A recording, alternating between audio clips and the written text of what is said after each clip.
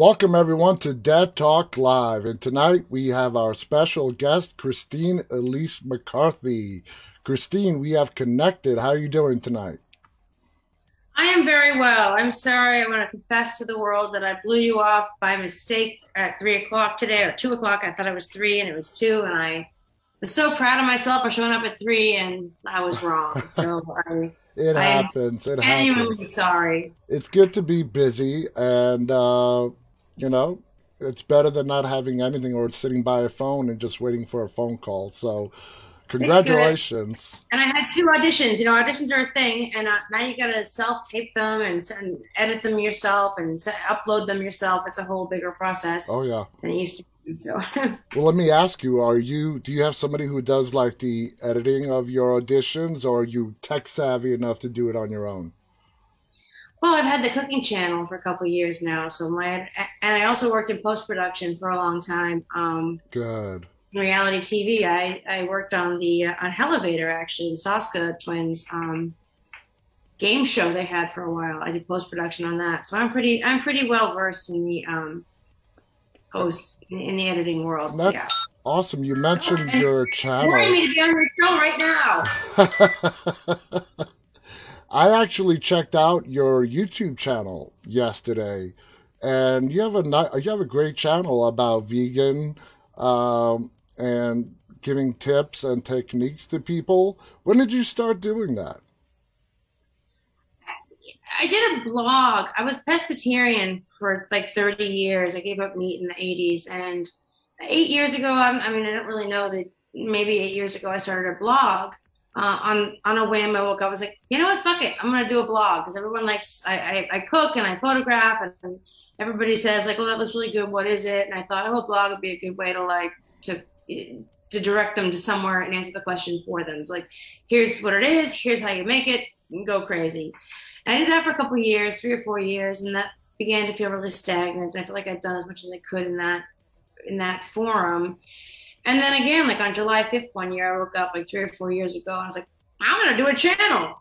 And I didn't have a mic, I didn't have a camera, I hadn't investigated like editing software for my desktop. And the first, like, I just did it. And the first two episodes are very, very rudimentary. And the first 12 are sort of technically challenged as far as sound goes. But after that, I got it together. And it's like 150 episodes on the channel, primarily vegan cooking, some cocktails, some Chucky stuff, some 90210 stuff, but primarily vegan cooking. But vegan cooking, for those who are just sort of vegan curious, it's not like a preachy vegan channel. It's meant to like have people who are wanting to do meatless Mondays, or I've got a friend who had a heart attack and is a medically induced vegan. I have friends whose kids come back from college and they're vegan and they don't know what to cook for them or whatever. So there's a lot of reasons people would be curious about what vegan food is, and Oh, it's yeah. also and it's also obviously very good for animals and great for the planet, though. I think people don't realize how much water is involved in animal agriculture, is what they call it. And So anyway, yeah, for people who want to check it out, what's the name of your YouTube channel? it's delightful, delicious, to lovely. But if you go to videovegan.com, that's the URL to get there directly. Yeah. And it's meant to be like, sort of familiar dishes veganized. Hmm. So if you want to like make dinner, and somebody at the table is vegan and nobody else is, but you want everyone to enjoy the meal, the same meal without having to make two, that's the channel sort of geared toward. So I I totally do a get it. lot of, go Yeah. ahead. No, I was just going to say, I totally get how you got started. I started doing this. I have I had no background in entertainment. I was just a fan, a viewer. One night at 3 o'clock in the morning, I did it really late so nobody could see me. I started doing a live stream just to check it out. Well, 20 months later, here we are talking. It's crazy how some stuff just falls into place. And it also says in your Instagram profile, you are a writer, author as well. Yeah, I wrote for TV a little bit. I wrote a couple of episodes of 90210. I wrote a couple of pilots that didn't get made, but I wrote 3 episodes of 90210 that did get produced, and I wrote a novel I wrote a dirty comedy novel called Bathing and a Single Girl, which is available for $10 on Amazon, or like 2 or 3 if you have a Kindle or a Kindle, a tablet, a reading Mm-hmm. tablet kind of a thing. If you go to bathingbook.com, there's a tab there called, it says the film. It's a 10-minute short film that I did first. And it works really well as a trailer for the book. So if you like the movie, know that the book is way funnier and a lot raunchier. The book it's not erotica. It's not sexy at all. It's not erotica. It's like Larry David wrote a book about dating. I flatter myself, but it's really that sort of sensibility. It's more cranky and everything goes wrong. Now, And you brought up 90210, and a lot of people know you as Emily from 90210, aka Brandon's girlfriend. um, my first question is, you did Child's Play 2 first, back in 1990, I believe that came out. Do you attribute Child's Play 2 as to sort of giving you that kickstart where you had, I mean, a huge list of credits in the 90s? You were a hot item back in the 90s and into your career now. But good looking back, is Child's Play 2 what you would say got it all started for you? that's hard to say. I didn't feel any particular tick in my ease of my audition, like what I got, the level of what I was going in for, or anything. It certainly didn't hurt. Horror films, I think, have more respect now than they used to Hmm. back in the day. So while that film, I'm proud of it, I don't think the town paid attention to it necessarily, as far as like, oh, who's this actress in this movie that just came out? It wasn't like it was E.T. or something, So I don't know. It's hard to say. My agent at the time could better answer whether her calls got taken more easily after the release of that movie. I personally didn't feel a big jump. I did feel the jump after 90210. And now it leads me to my next question. 90210, huge show. I mean, I Yeah. watched it every week religiously. It was part of my teenage years growing up. Did take us back to that time. I'm assuming more people, when you were walking down the street, recognized you more as Emily as opposed to Kyle from Child's Play 2.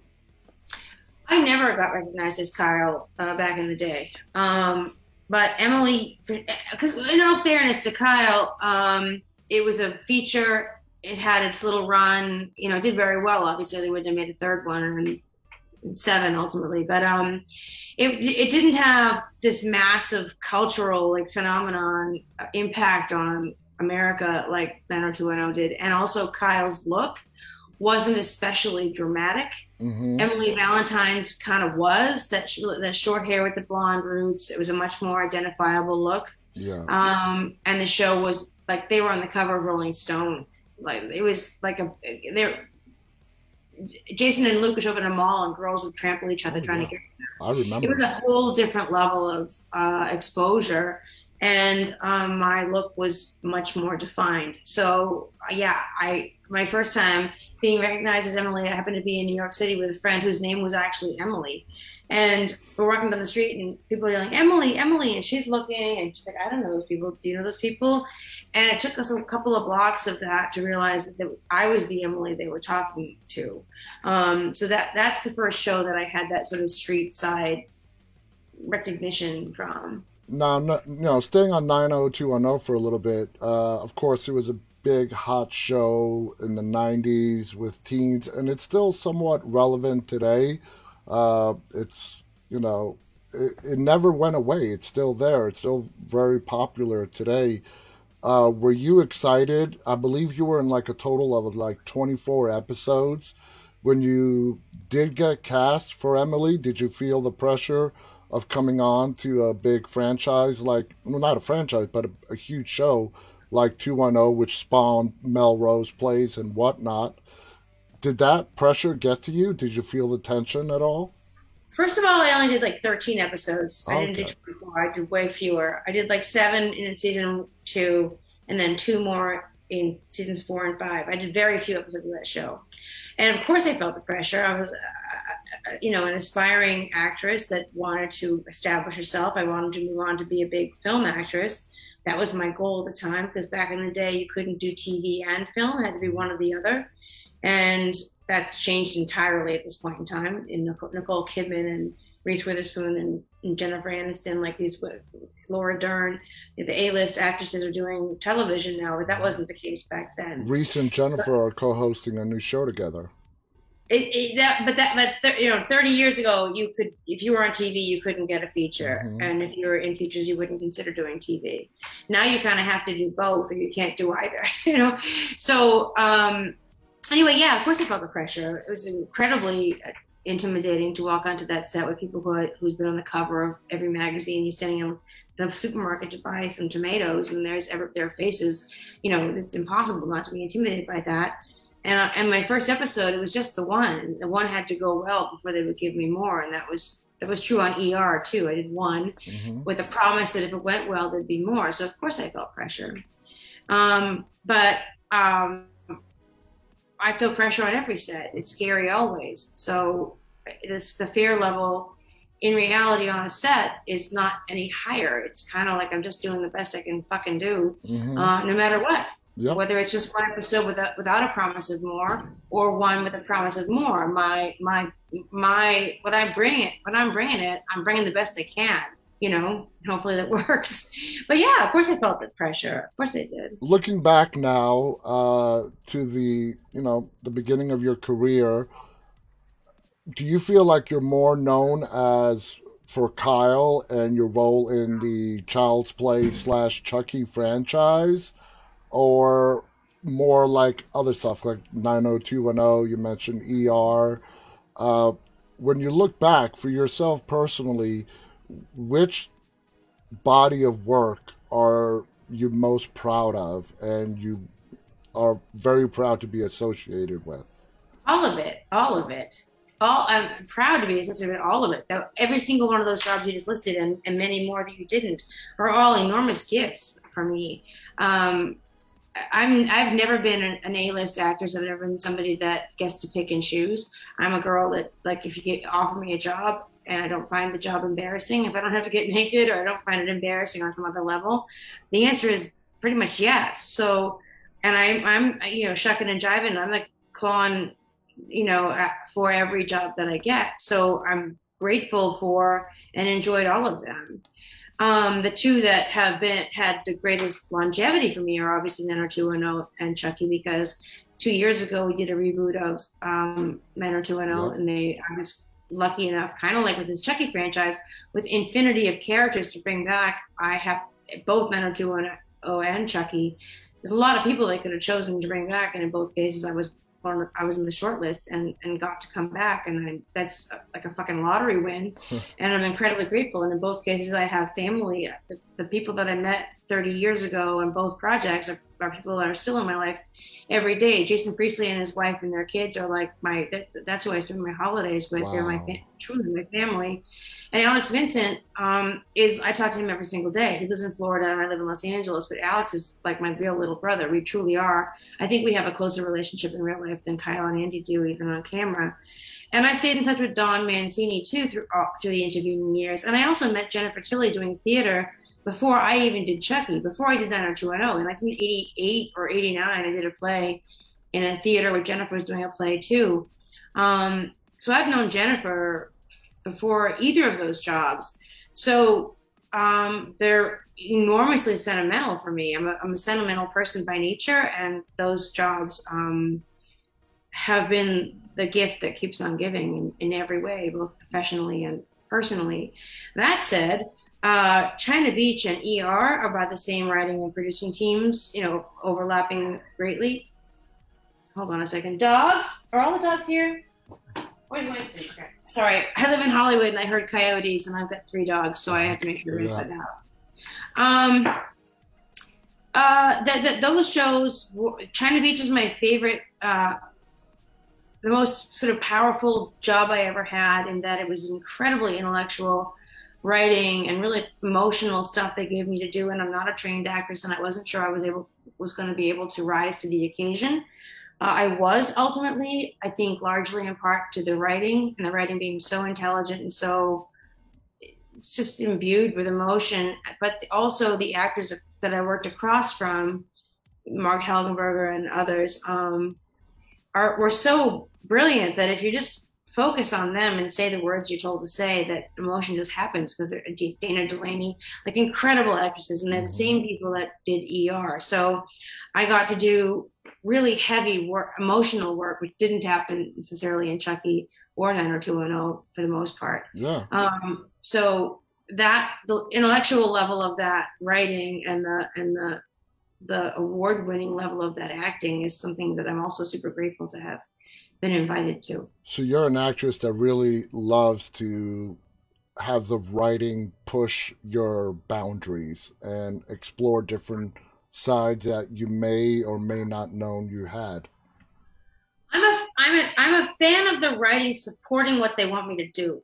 It's very difficult to get emotional and be authentically emotional if the writing is superficial and cheesy.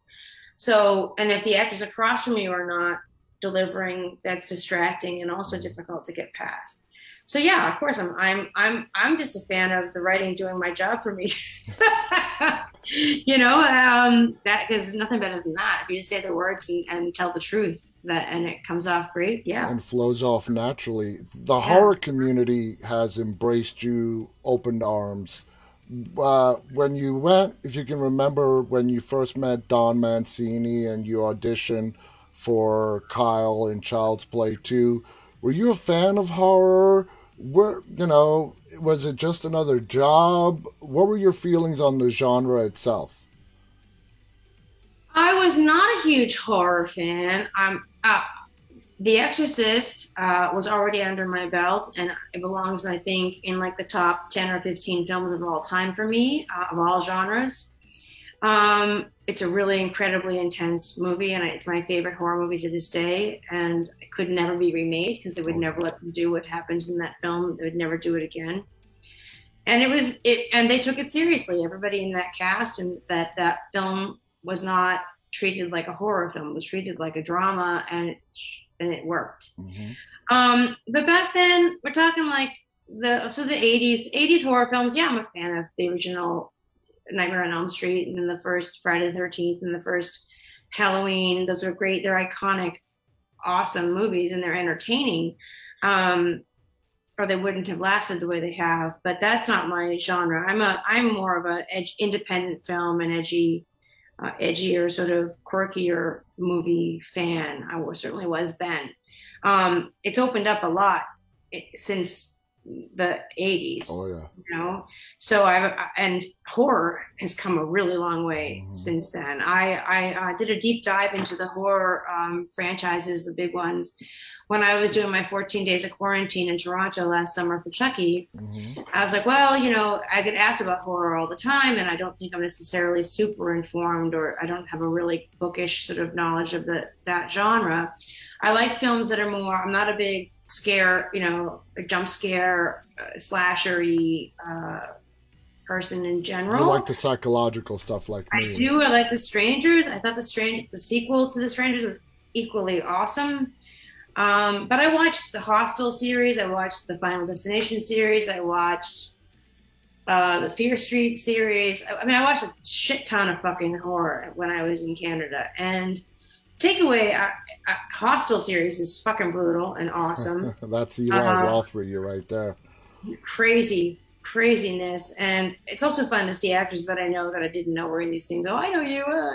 Anyway, my takeaway was that I feel like horror deserves a category in the Golden Globes at the very least, if not the Oscars, because I think it's it's like the redheaded stepchild of movies, and I don't think it deserves that place anymore. The storytelling, the Conjuring series, all the Conjurings, like these movies draw classy actors. They're well written. The plot is not just like teenagers having sex, getting like stabbed in a fucking bunk bed. It's way more complex than that. And more importantly, I think the acting is so grueling. I think what they ask of these actors is so intense, and to maintain, like, I don't know that audiences understand how hard it is to be raw and emotional for long periods of time, be crying and screaming, being raped or being murdered or being tortured, and all the things that make typically to women have to do incredibly hard, heavy lifting emotional work. I think it deserves a place of respect at this point. I think that Absolutely. actors are really delivering it, and I think they need to be recognized. And filmmakers in the horror genre like to hold on to the saying that this is the most underappreciated genre in film and television. And well, when it comes to viewership and fans, uh, it's anything but. It's horror's at an all-time high. But I do agree with you. Where it is underappreciated is when it comes to awards, whether it's the Emmys, the Oscars, the Golden Globes, all of that. Very rarely do you see a horror television show or a movie, except for like Silence of the Lambs, get nominated, not, yet alone win something. But that Korean movie, what was it called? I forgot. Train to Busan with the zombies. No, no, the one that won the best feature, won best Oh, feature. I can't remember the title right now. I know what you're talking about. Maybe my I'm head still is. brain dead. I'm embarrassed. I love that movie. I thought it deserved to win, and it's arguably a horror movie. Yeah. So, and oh, good Lord, I'm so brain dead. The Korean television show. There's been a lot of great No, the one horror. that is the only one that did better than Chucky this season. Come on, Squid Game. Squid Games on The Squid Netflix. Game is a horror Oh series, yeah. doing very well, and I imagine it will get nominated for things. Come on, help me with this. The Korean one that won. It won Best Picture like three My years ago. executive producer should be chiming in. He's watching, and he's like the I can get my excited. phone out and look. Parasite. Parasite, yes. Yes. But There I he think it goes. deserved that award. Parasite. I Parasite. love Yeah. Parasite. It was my favorite movie of the year. These are horror movies, really. Mm-hmm.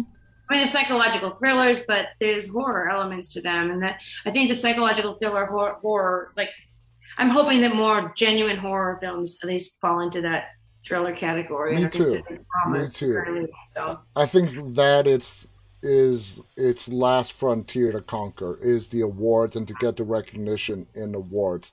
Now, with Child's Play 2, your agent got you, I'm assuming, the audition. Had you seen the first Child's Play? Did you know what you were getting yourself into?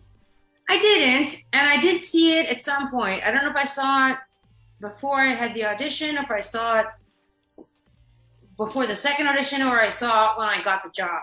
I definitely saw it before I started working.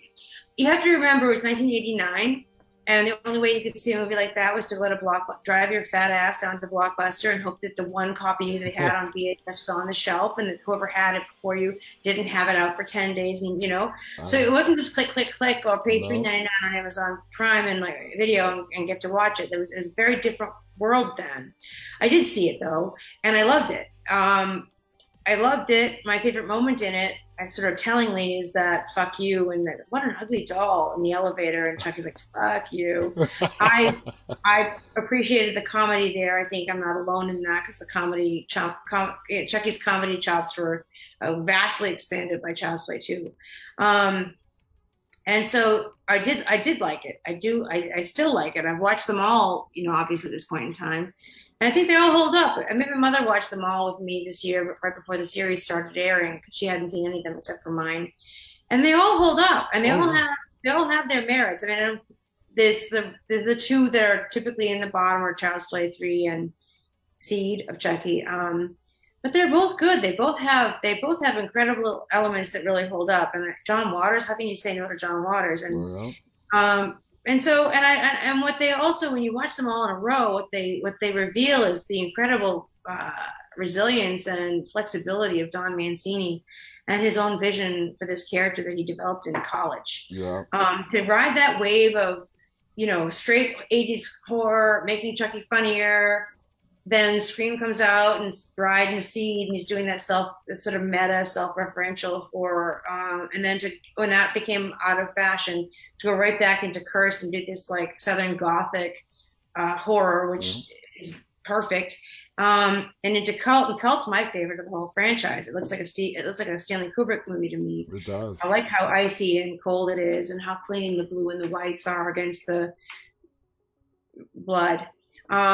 So I'm a huge fan of the entire franchise, unapologetically, and I think that the series, actually, despite being a huge fan of the whole franchise, I was a little bit concerned that Don could he's only had to tell 10 hours of story over 33 years.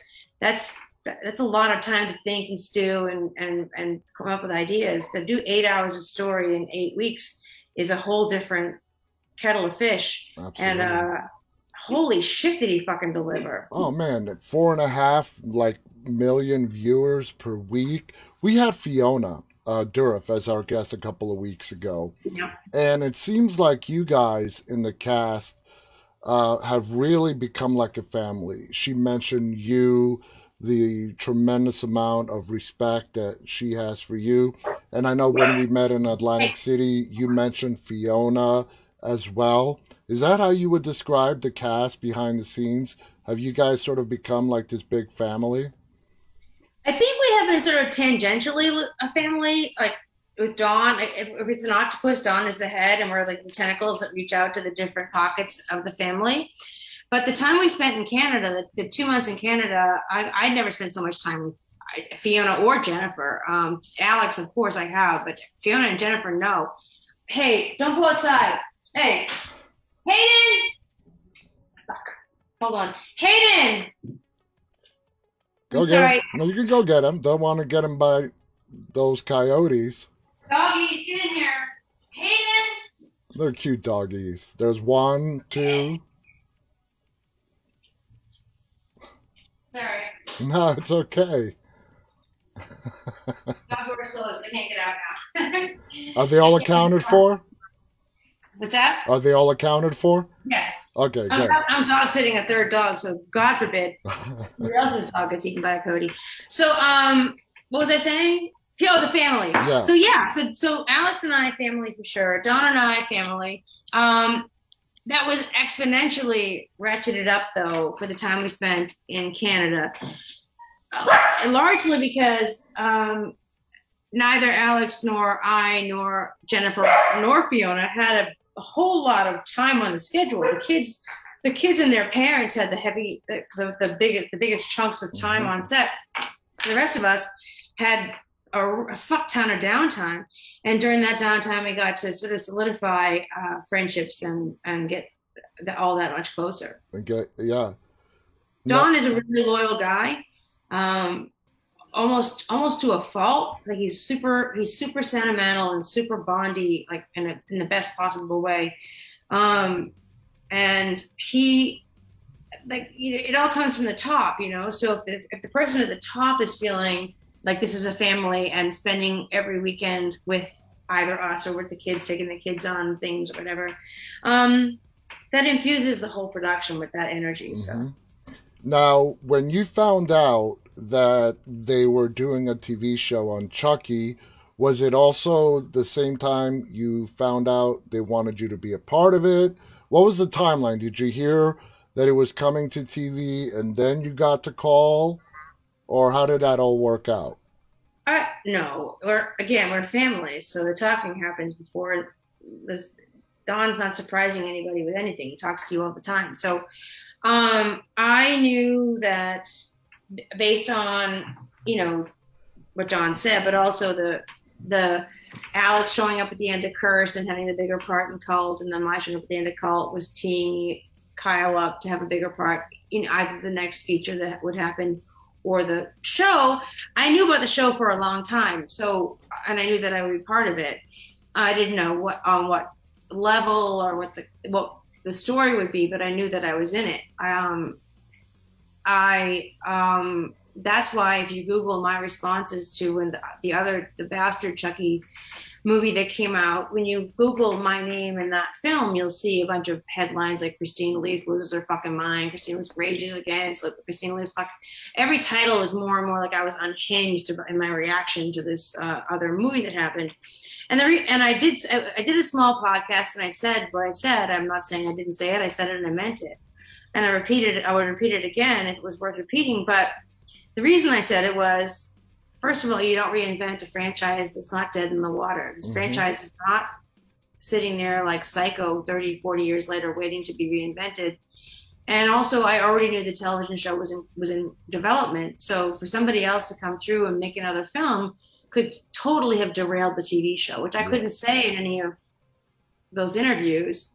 But that was where my vitriol was sourced, so or was born. So, and I didn't even know what way to root for that film. Like, okay, so this film is happening while we're in development of a TV show.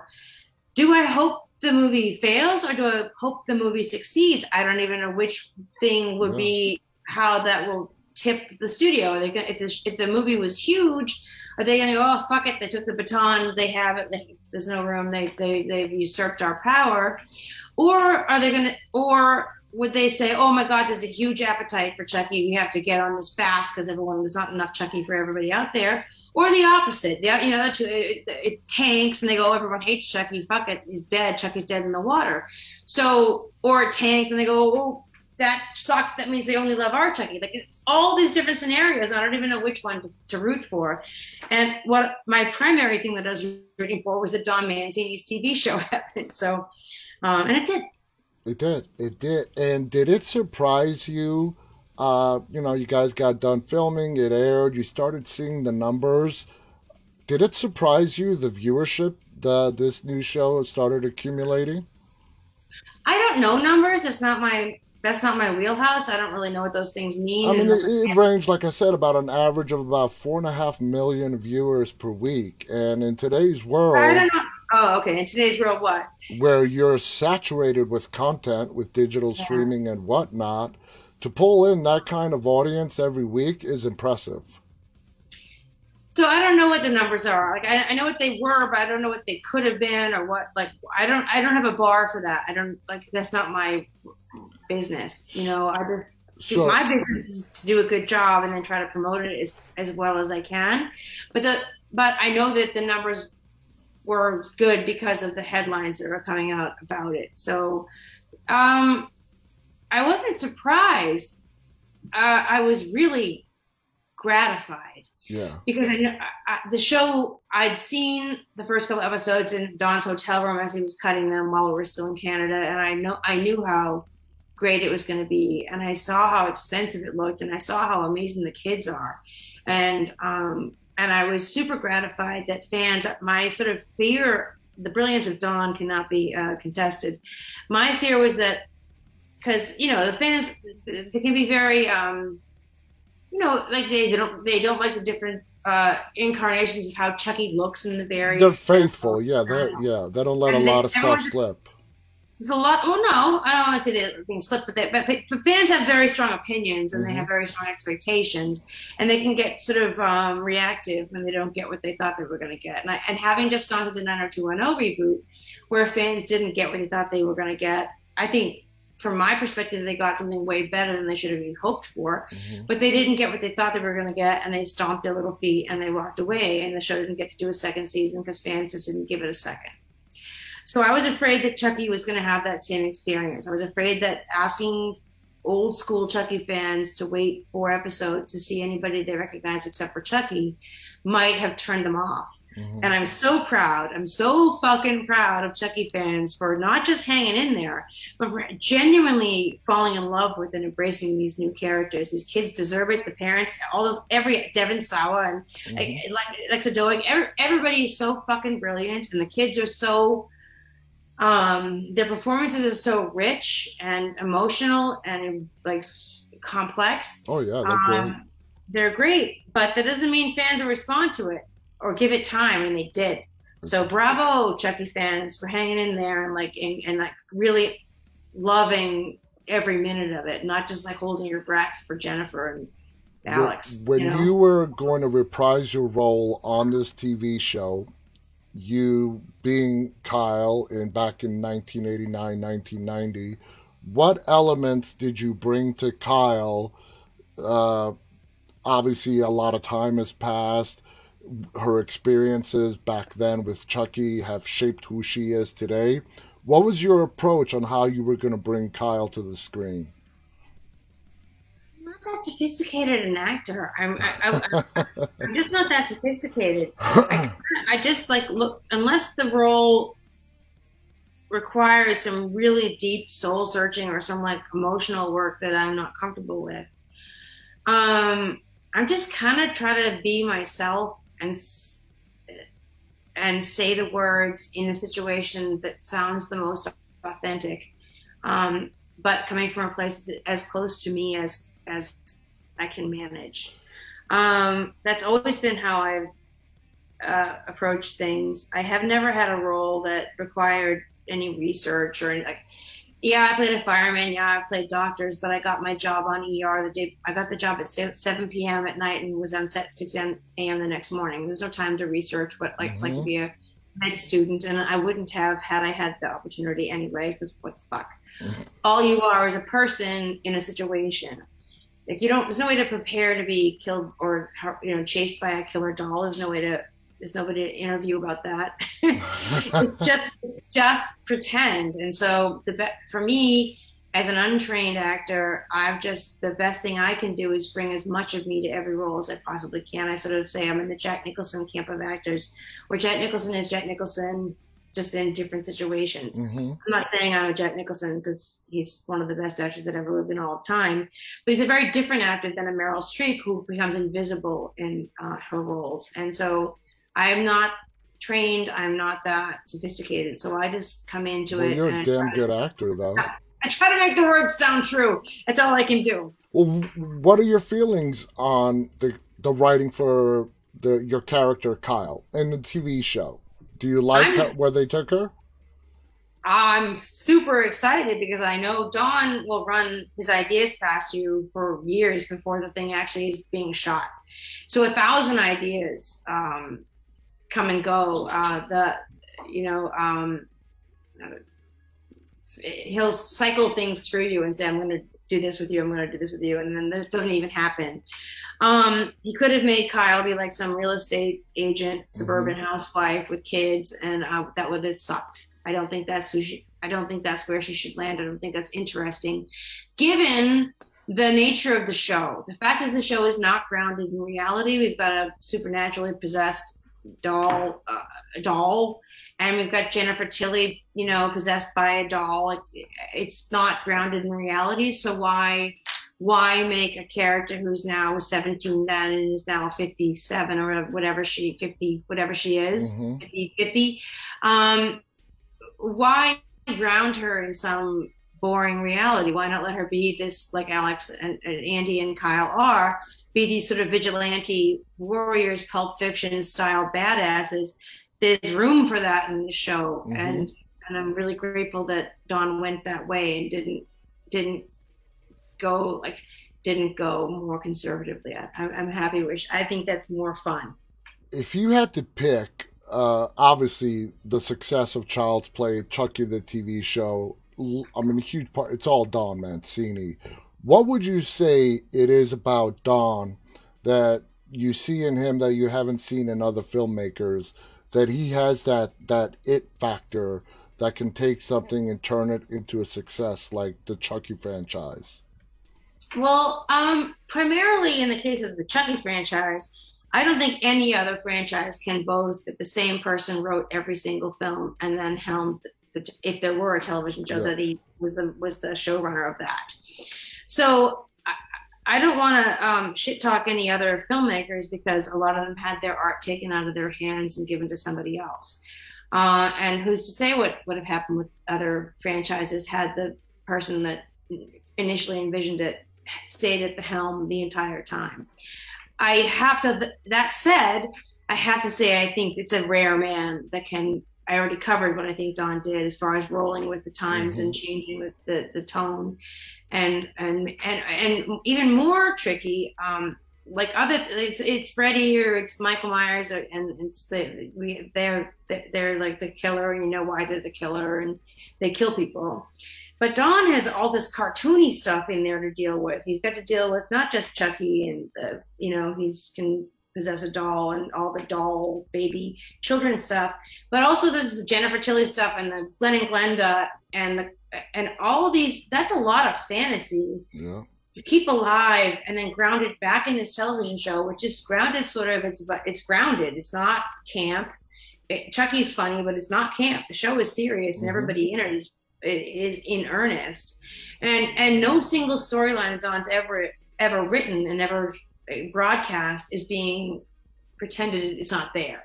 Don't pretend, Glenn and Glenda don't exist. Pretend whatever. Andy didn't go to military school or, these things. So to keep a story going that has so many incredibly wild tangents within it is incredibly it's masterful on Dawn's part. So. Exactly. Now, you mentioned earlier that when you got started, you wanted to be a film actress.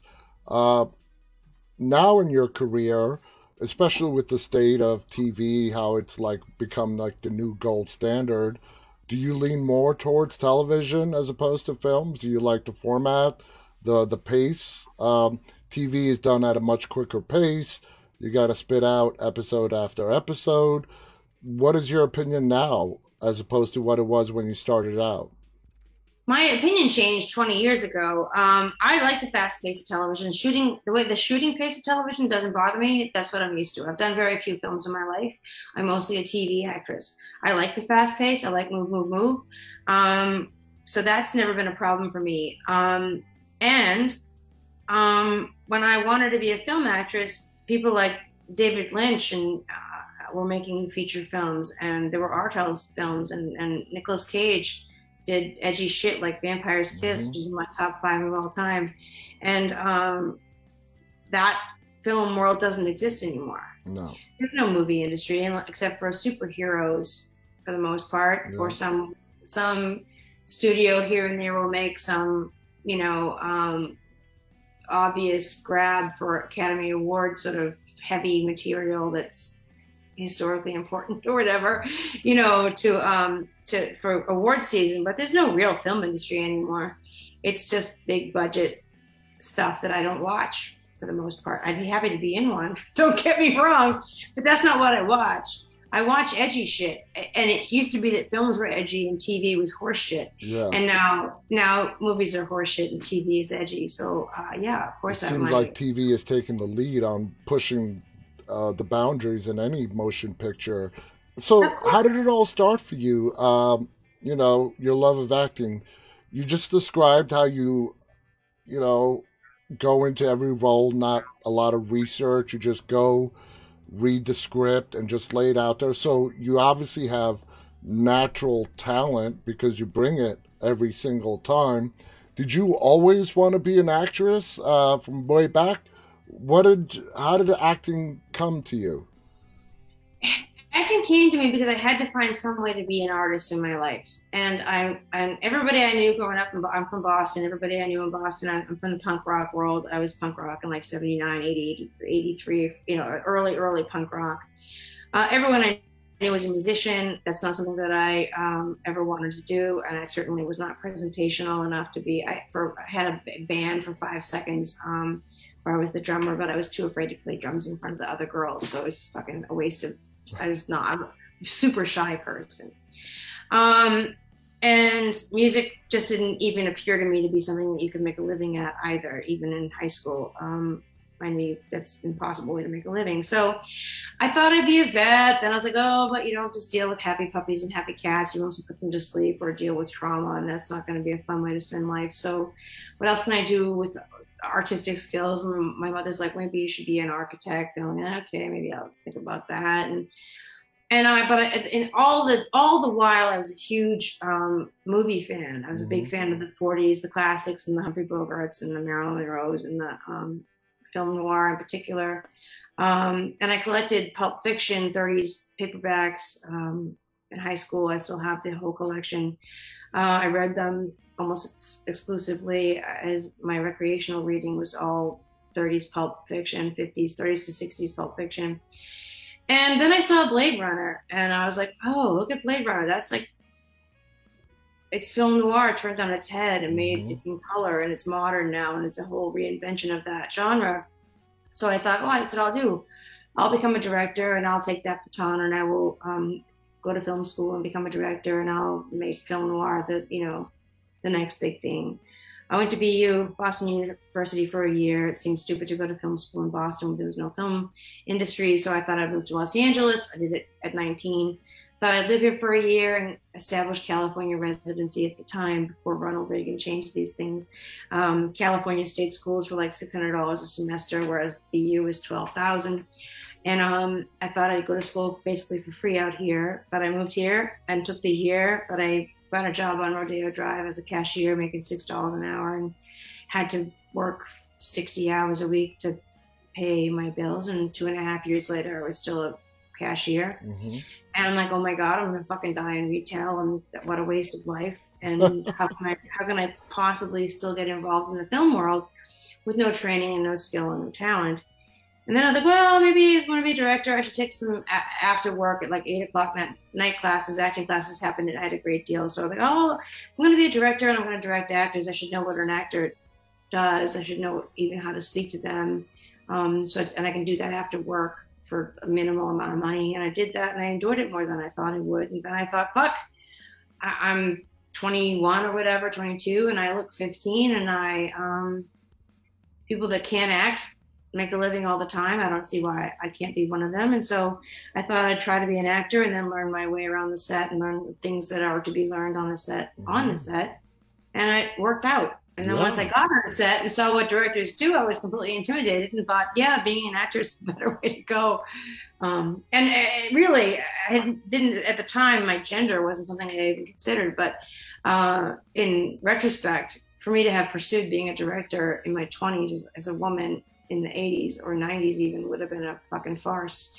So I would be still doing that and not having made anything. So thank God I chose acting, but it wasn't a passion for acting. It was just a passion to be involved In film, in art. in the arts. How about directing now? Is that something that you want to try more? Or, Well, I did the short film. I did the short film, right?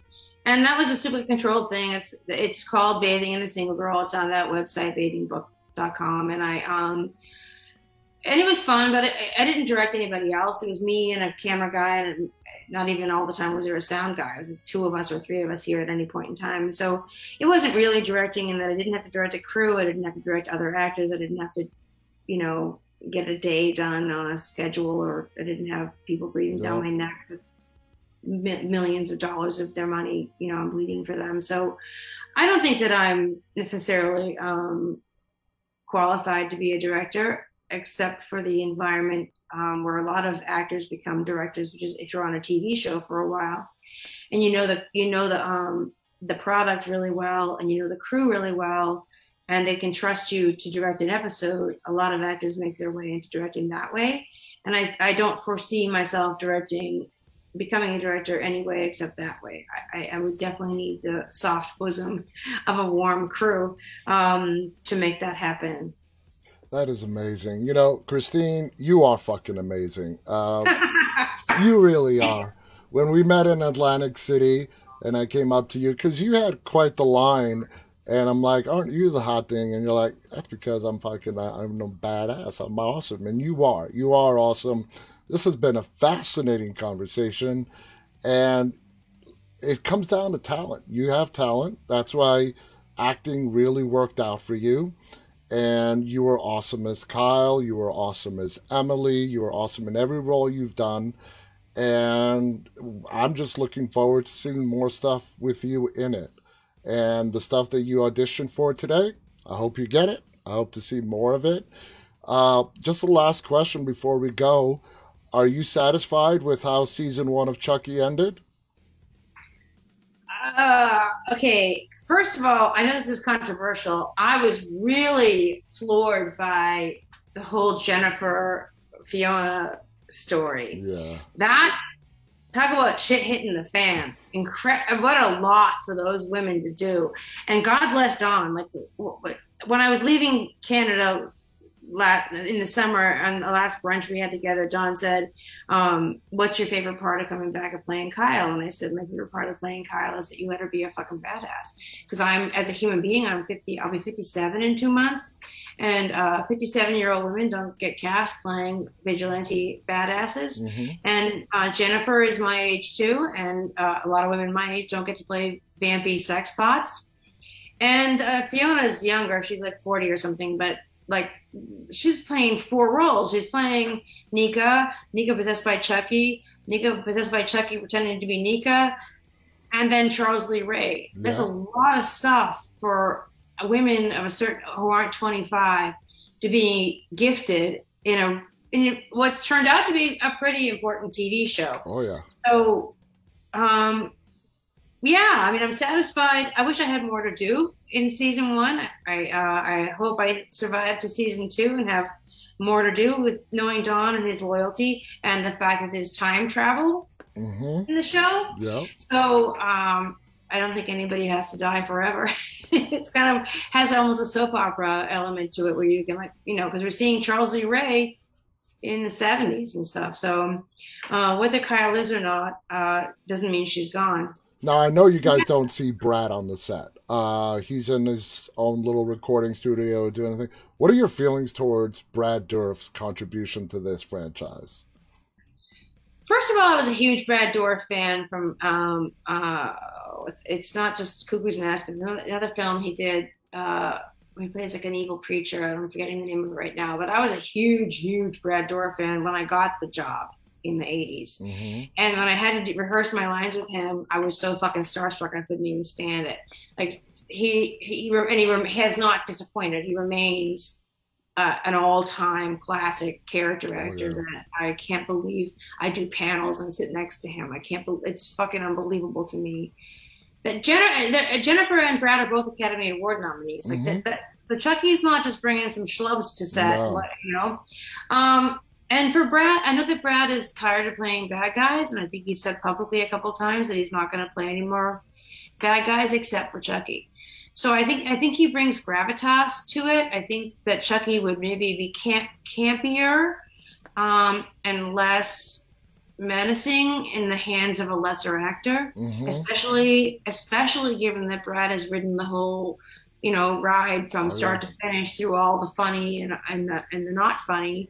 A lesser actor could lose his way, and Brad never does. So I'm super grateful for him. My favorite Brad Dourif movie, and this surprises some people, is The Exorcist 3.